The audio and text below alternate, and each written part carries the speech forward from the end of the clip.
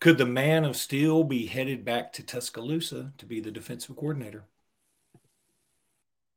Locked On Bama, your daily podcast on the Alabama Crimson Tide. Part of the Locked On Podcast Network, your team every day.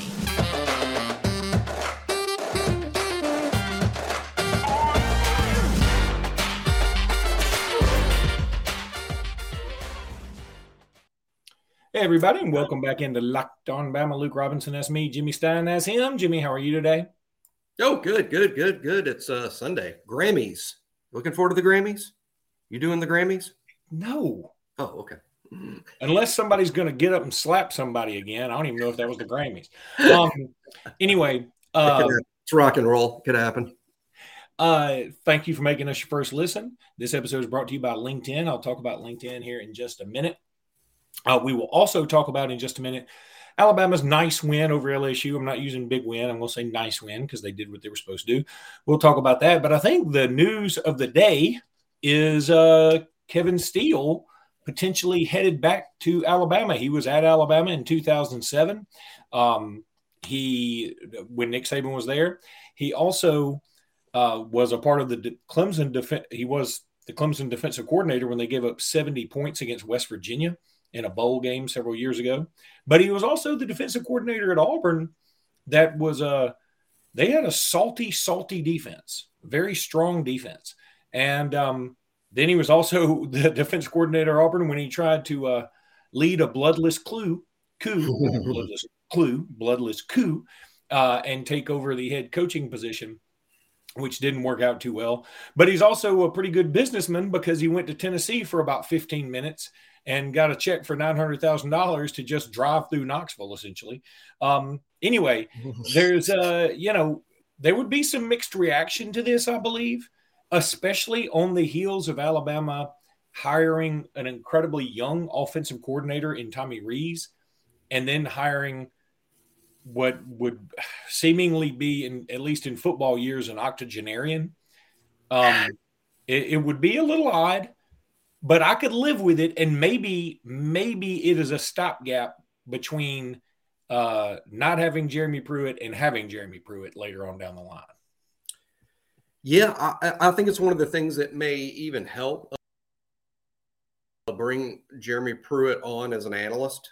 Kevin Steele are pretty close. I don't know if I want to use the word excited because Kevin Steele's been here before, so it's kind of like, it's nothing new. But based on where this hire could have gone, I think it's an excellent result. First of all, Kevin Steele's been around a long time. He knows Coach Saban's system really, really well, which is hugely important. Secondly, let's not minimize what he did at Auburn. I looked at the numbers today before we did the show, Luke. At Auburn as a defensive coordinator, he did a really good job in 2016, 2017, 2018, 2019, and even 2020 is sort of when it fell off because that's when everything hit the fan over there. But really, for 4 to 5 seasons, he was good. And let's remember, Auburn wasn't beating out Alabama for players during that period of time. Alabama's going to have much better talent to work with than Auburn did through that period of time. But Kevin Steele was very good as Auburn's defensive coordinator through that time, playing against some up-tempo spread offenses too. Auburn plays the same teams we do. And 2016 to 2020, we weren't always defending that great. So overall, I would be really pleased if it's Kevin Steele. And as we sit here today at 11 a.m. on Sunday, I would bet that it is going to be Kevin Steele. I would bet that, but I don't know that it is, so we can't report it at Bama Insider, but I would sort of bet that it is. Well, I was muted. But I unmuted myself in time to talk, but you sort of just trailed off there. I thought you were about to. Anyway, the one thing that I think people could have a gripe about when it comes to Kevin Steele is it does feel like, and maybe this is totally unfair, but because of what went down at Auburn when he was trying to oust Gus Malzahn, and he was, people thought that he would get the gig, or there was at least a power move to get him to get the gig at Auburn, and it didn't work out.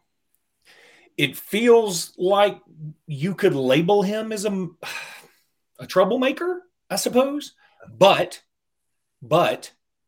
considering who our head coach is, right, I would say that would not be relevant in this particular scenario.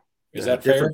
Different situation, 100,000,000% over. And I don't know what went on at Auburn. I mean, we can say we know, and I'm not saying that that's wrong. I don't know.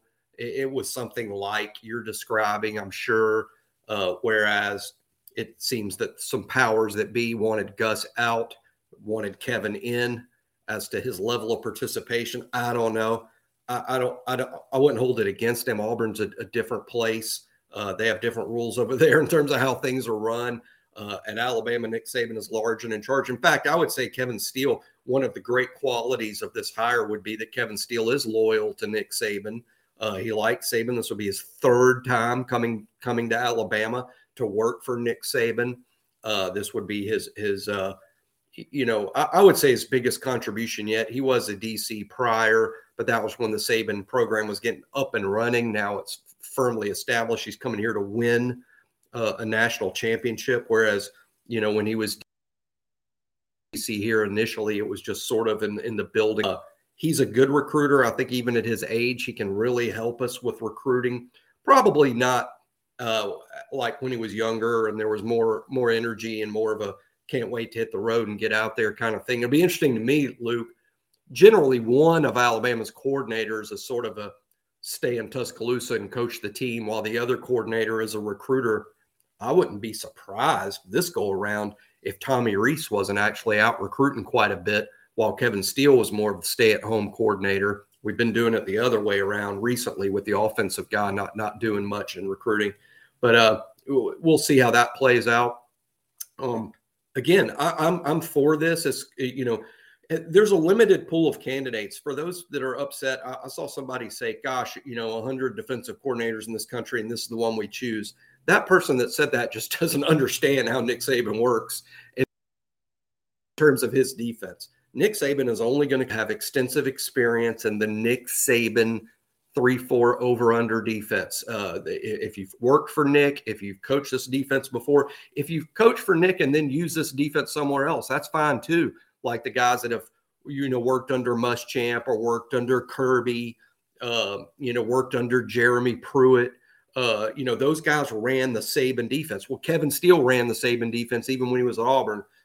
So that's who Nick Saban considers. So the pool of candidates is pretty small. And based on the fact that the pool of candidates is small, I think the Steele hire is fantastic. I know everybody wanted Pruitt. It was just deemed that it's not doable at this time.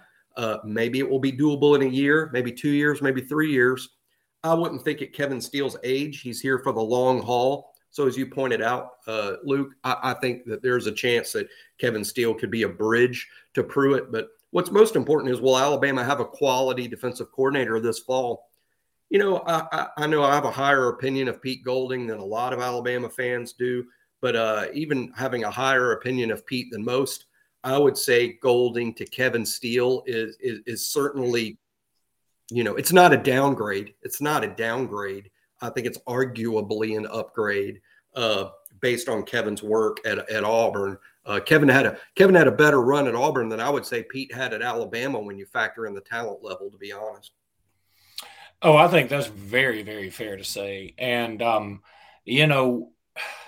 like you said, this is probably a stopgap. So, I don't think anybody needs to panic too much about this. It's not like Kevin Steele is in this for the 10-year long haul. And in fact, no coordinator is in it for the 10-year long haul, just about anywhere ever. So it doesn't matter. And I've been forgetting to mention this. I just did some research. A good friend smartly told me I should look this up because he thinks it's a factor, and I did. Can't be too much of a coincidence that I believe to be vested in the Alabama system, retirement system, you need 10 years of service. And I went back and counted up Kevin Steele's time at Alabama and Auburn, and he is sitting right squarely at 9. So this season will vest him in the retirement system in Alabama. He has such a very high salary at Alabama this upcoming fall, plus the one that he had at Auburn. So it'd be a good retirement plan for Kevin Steele at his age too. Jimmy, let me tell everybody about LinkedIn. As a small business owner or hiring manager, you know that success in 2023 all depends on the team members you surround yourself with. That's why you have to check out LinkedIn Jobs. With LinkedIn Jobs, you can hire qualified candidates more efficiently by matching open roles with people who have the skills, values, and experiences to help you achieve your goals. LinkedIn Jobs helps you quickly attract qualified candidates to your open jobs with targeting tools. They go beyond the resume data by using insights from your job post, company, and their 875 million member profiles to put your post in front of the most qualified candidates. Identify the most qualified candidates on LinkedIn Jobs and connect with them fast and for free. LinkedIn Jobs makes it easy to screen and rate applicants based on your job qualifications, all on one platform. LinkedIn Jobs helps you find the qualified candidates you wanted to and helps you find them faster. Post your job free at linkedin.com/lockedoncollege. That's linkedin.com/lockedoncollege to post your job for free. Terms and conditions may, and they probably will, apply. You should also go check out Locked On College Basketball. A lot of Alabama talk these days, a lot of SEC talk. And you want to go see Locked On College Basketball. They are the best at what they do, and they're part of this Locked On family, and they would appreciate you giving them a listen. Jimmy, I also want to thank everybody who recently subscribed. I put a tweet out. We were at about 3,975, I think, 3,975 subscribers. And I just said, hey, Jimmy and I are begging for new subscribers. So try and get us to 4,000. We've gotten, as of this recording, 4,013 subscribers now. Love you guys. Thank you so much. Really do appreciate it. Please keep that up. It is awesome stuff. So, Jimmy, let's talk about the basketball game yesterday. Sure. And Alabama did not have its A game. In fact, I would say for the better part of the game, Alabama sleptwalked. You could tell that this is a team that knew they beat this squad by 40 points earlier. And they were playing in a gym which, had all the electricity of a cave in Wuhan. So whoa. Can we do Wuhan jokes yet? I don't know.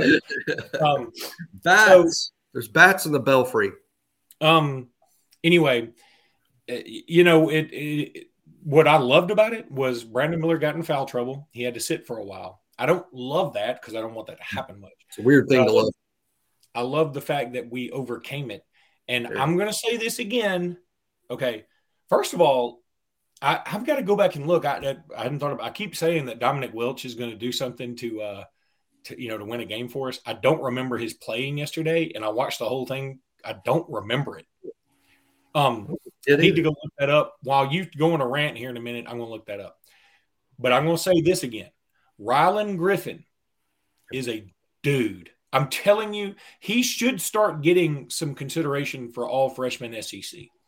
When he comes in, I don't know what his plus minus is, and I don't really know how to calculate that. But however you calculate it, it should be calculated when Rylan Griffin's on the floor, good things happen. And now maybe he can't give us 28 minutes. Maybe he can't give us, 30 minutes or whatever. And maybe he needs some time to get acclimated to that. When he's out there, he does everything he can do. He's sort of the Vinny Microwave Johnson from the old Bad Boys Pistons teams to me. I mean, he doesn't need to start, but when he comes out there, good things happen in general. And when we needed big shots, he was there. And in fact, he's like fourth in SEC play in terms of making three-pointers at like 40%. And if you had asked me, all right, in SEC play, what player is making the highest percentage? Well, obviously, I think we'd all say Brandon Miller. But I would have said Rylan Griffin was second because it feels like every time he takes one, he makes it. And maybe it's because the ones he misses are more in garbage time, it feels like, or we already got the game in hand. When he makes them, it's at a point where we needed a three-pointer. Like yesterday, LSU, every time LSU got a little close, either he or Namari Burnett, who also played wonderfully yesterday, made a huge play. So good to see those two guys doing their thing. This is the mark of a team that can go deep in March. And if you're an Alabama fan, you love seeing Purdue lose against Indiana yesterday, because you want to be number one. I don't think Alabama's going to make it number one regardless this week, but I think it makes you realize, okay, everybody's beatable. I mean, this is kind of wide open now. I mean, there's an upper tier, and I think Alabama's a part of it. But I don't think there's a team in the country that we can't beat.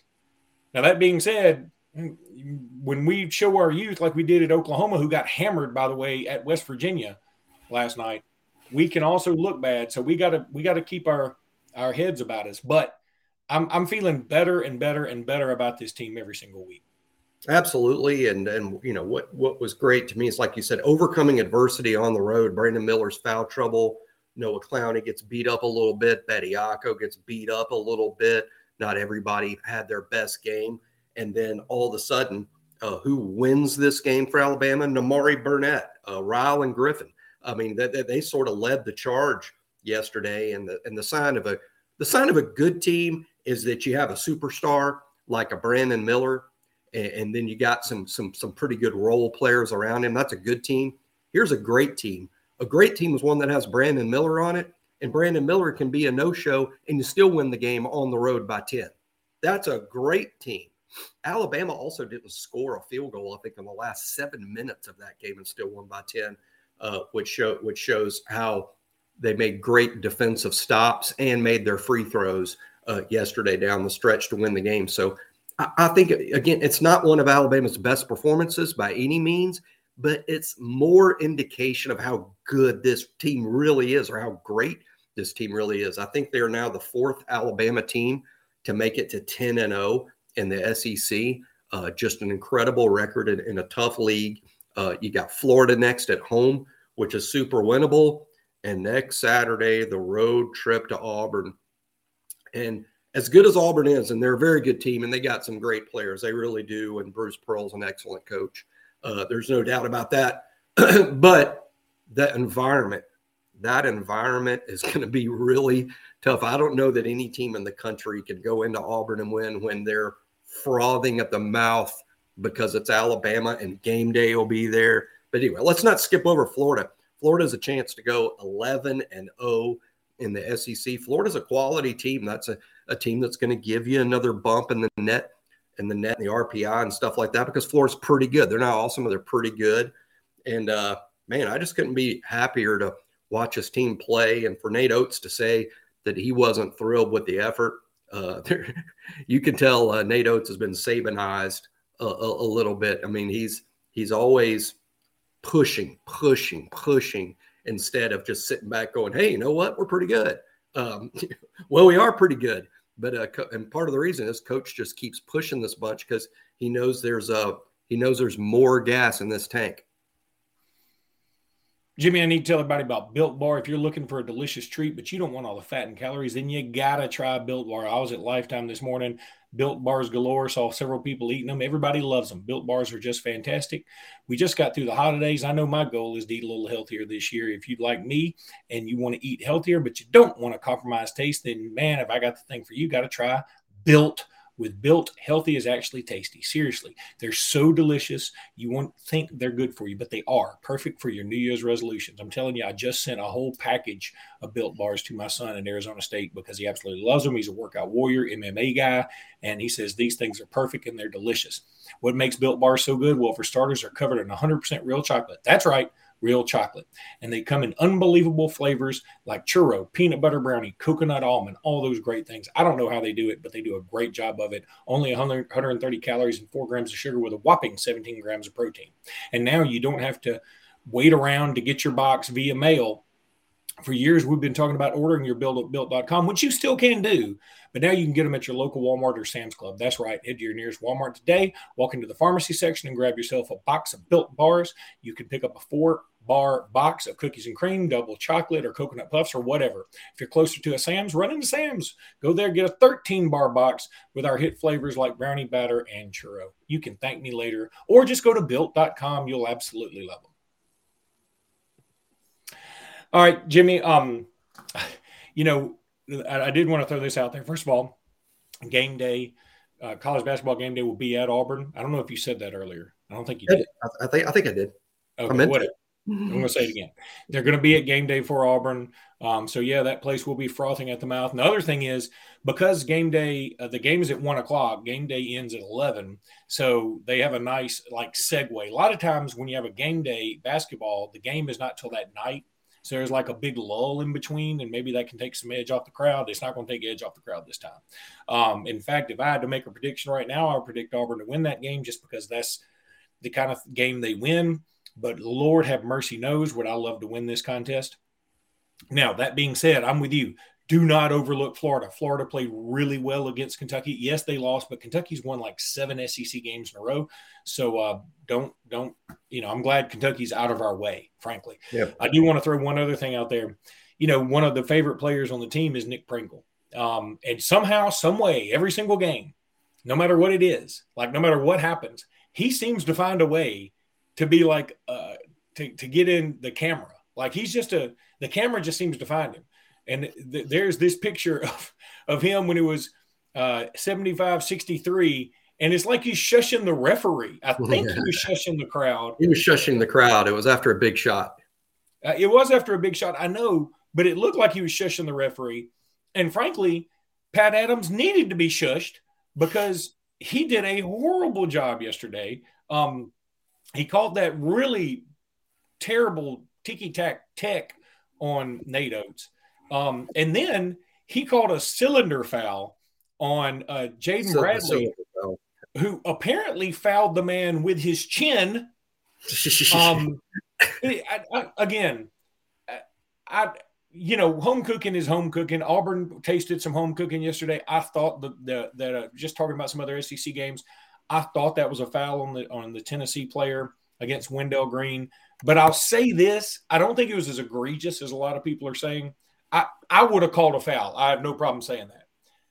But Wendell Green has done this thing where he kicks his legs out so much. And when you flop enough, people just get tired of it. And he flopped to the point where both legs literally wrapped around him like he was on the poster of The Notebook. The movie where the woman jumps into the guy's arms and her legs wrap around his legs.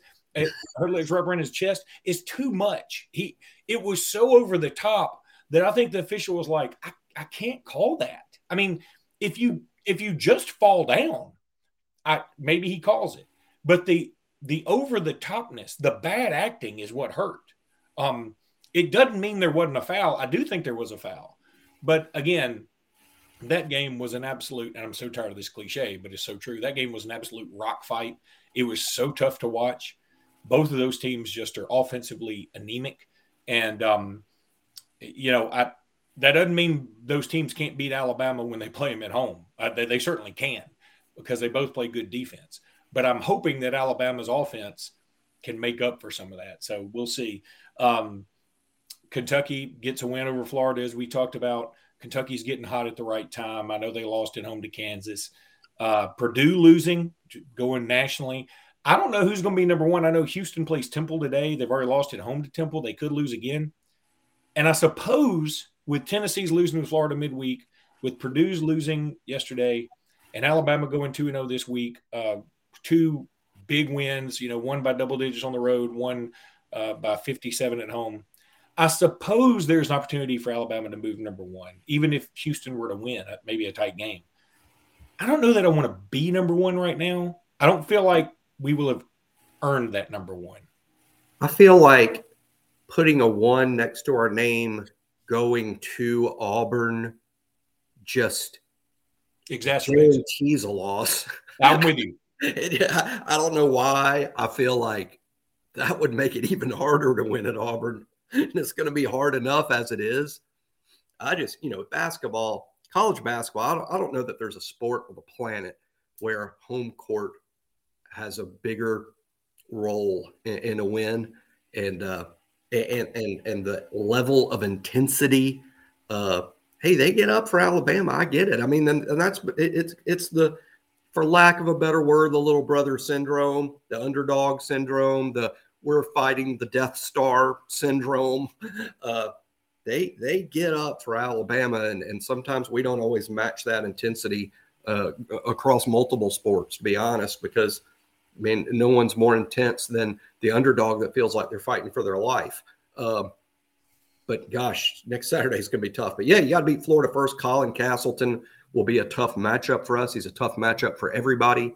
Florida is really competitive in every game they play. They haven't always won, but they're very competitive game in. He owned Sheboygan yesterday. He owned Sheboygan. That's saying a lot. That's saying a lot. And Jimmy, you know, you're speaking of the Auburn thing, and I don't mean to interrupt you. I guess we got to go anyway. But I saw something, I think it was on an ESPN crawler or somewhere. I was trying to look it up while you were talking. I'm pretty sure I saw a stat where Auburn is like 0-18 against number one or number two teams, you know, their last 18 matchups. Mm-hmm. And so they would be the most Auburn thing ever for Alabama to come in at 1 or 2 and then break that streak, right? Yeah. I mean, that would be the Auburnest thing that's ever Auburn. It almost makes you feel like, okay, now they're definitely going to win. It's a guarantee. Let me say this about that, though. I want to beat Auburn badly. Okay, don't get me wrong. Personally, I would rather beat Auburn. From a practical standpoint, if you say, all right, Luke, your team is going to lose either at Auburn or at Tennessee, you pick. I'm going to lose at Auburn. Yeah. The reason being we have a 3-game lead on them and a 2-game lead on Tennessee. Right. The Tennessee game is bigger in terms of winning the SEC. The Tennessee game is bigger. And again, I'm going to die on this hill maybe by myself.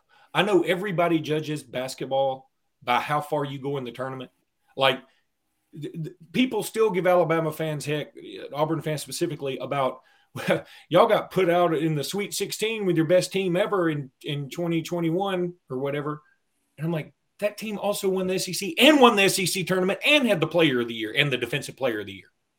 And that guy didn't even win the MVP of the SEC tournament. Javon Quinterly did. Yep. So, I mean, that's a great year to me. I know we only went to the Sweet 16, and it sucks. It sucks we ran into a UCLA team that got hot as rip, and they went to the Final Four themselves. That sucks. If we don't play UCLA, we play some other team, we'd probably go to the Final Four that year. But we didn't, and it's okay. But I'm not going to accept that year being called a failure because we only made it to Sweet 16. No. Okay. Not, it can only be judged against Alabama standards. And by Alabama standards, that was an unbelievable season. Maybe arguably our best season of all time. So this season, so far, let's just say we're on track to maybe have our greatest season ever. On track. All right, buddy. That's going to do it for today's podcast. Thank you guys so much and keep subscribing. Appreciate you guys a ton. We'll be back tomorrow. Until then, roll tide. Roll tide.